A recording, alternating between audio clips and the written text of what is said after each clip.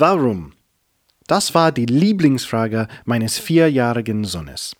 Wenn er mich also fragt, warum sich Raupen in Schmetterling verwandeln, warum Ameisen in unserem Garten Dreckberge machen, warum Gras grün ist, warum sich die Blätter der Bäume verfärben oder warum Bienen Honig machen, was sage ich denn?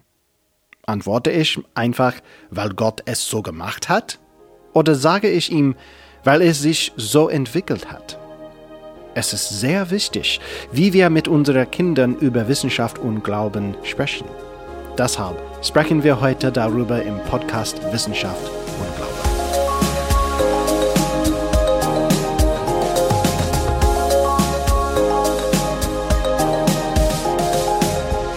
Guten Tag und herzlich willkommen zum Podcast Wissenschaft und Glaube. Ich bin Mario Russo. Schön, dass du da bist. Besucht unsere Website scienceandfaith.de, das ist scienceandfaith.de, und wenn du eine Frage hast oder ein Gespräch über Wissenschaft und Glaube führen möchtest, schick uns eine E-Mail an scienceandfaithdortmund@gmail.com, das ist scienceandfaithdortmund@gmail.com. So, was sollten wir tun? Wenn die Fragen von unseren Kindern kommen, wie sollen wir antworten? Sollen wir einfach sagen, dass alles von Gott entworfen würde? Oder sollen wir unseren Kindern erklären, dass die Natur sich entwickelt hat? Ich glaube, die beste Antwort ist ja. Es gibt keinen Grund, unsere Diskussionen auf Gott oder die Wissenschaft zu beschränken. Es gibt Zeiten, in denen es am besten ist, unsere Antworten auf das eine oder das andere zu beschränken. Aber ich glaube, der beste Ansatz, unseren Kindern die Natur zu erklären, besteht darin, Wissenschaft und Glauben zu integrieren. Es ist gut, eine theologische, nicht wissenschaftliche Antwort zu geben.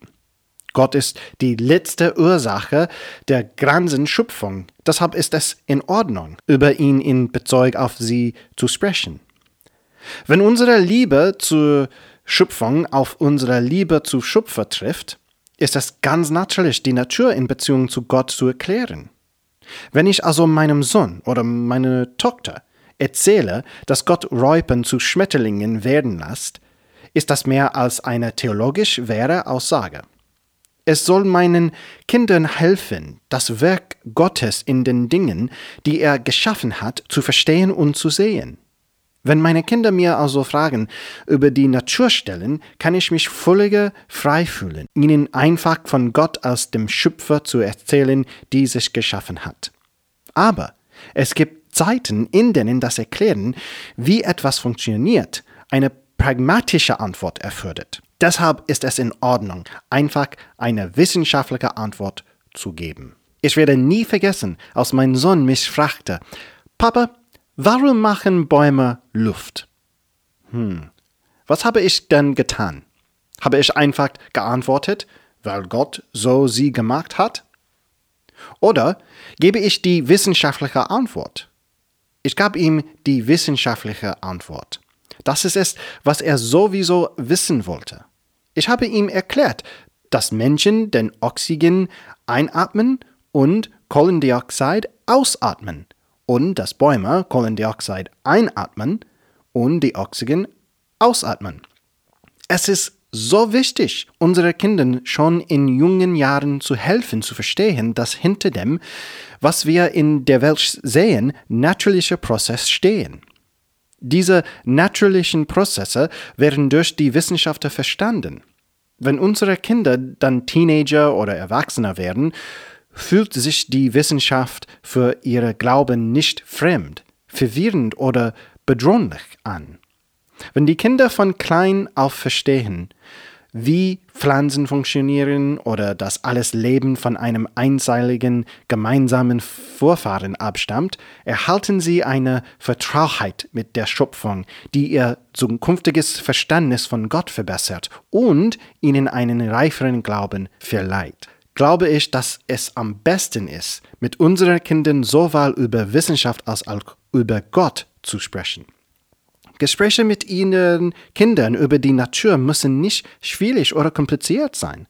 Manchmal genügt die einfache Antwort, Gott hat es so gemacht. Das ist einfach und wahr.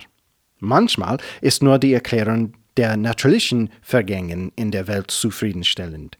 Raupen, die sich in Schmetterlinge verwandeln, sind ehrfurchtgebietend. Ein integrierter Ansatz, unseren Kindern die Natur zu erklären, kann jedoch ihr Verständnis erweitern und gleichzeitig ihren Glauben vertiefen. Wenn wir diese solide Grundlage legen, werden unsere Kinder wissen, dass egal was die Wissenschaft entdeckt, es ein weiterer Anlass sein wird, unseren Schöpfer Gott zu verherrlichen.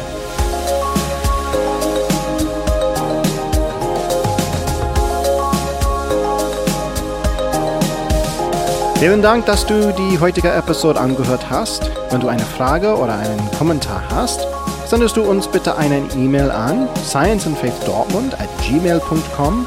Das ist scienceandfaithdortmund@gmail.com und besuch unsere Homepage scienceandfaith.de. Das ist scienceandfaith.de. Ich bin Mario Russo mit dem Dortmunder Zentrum für Wissenschaft und Glaube. Bis nächstes Mal. Tschüss!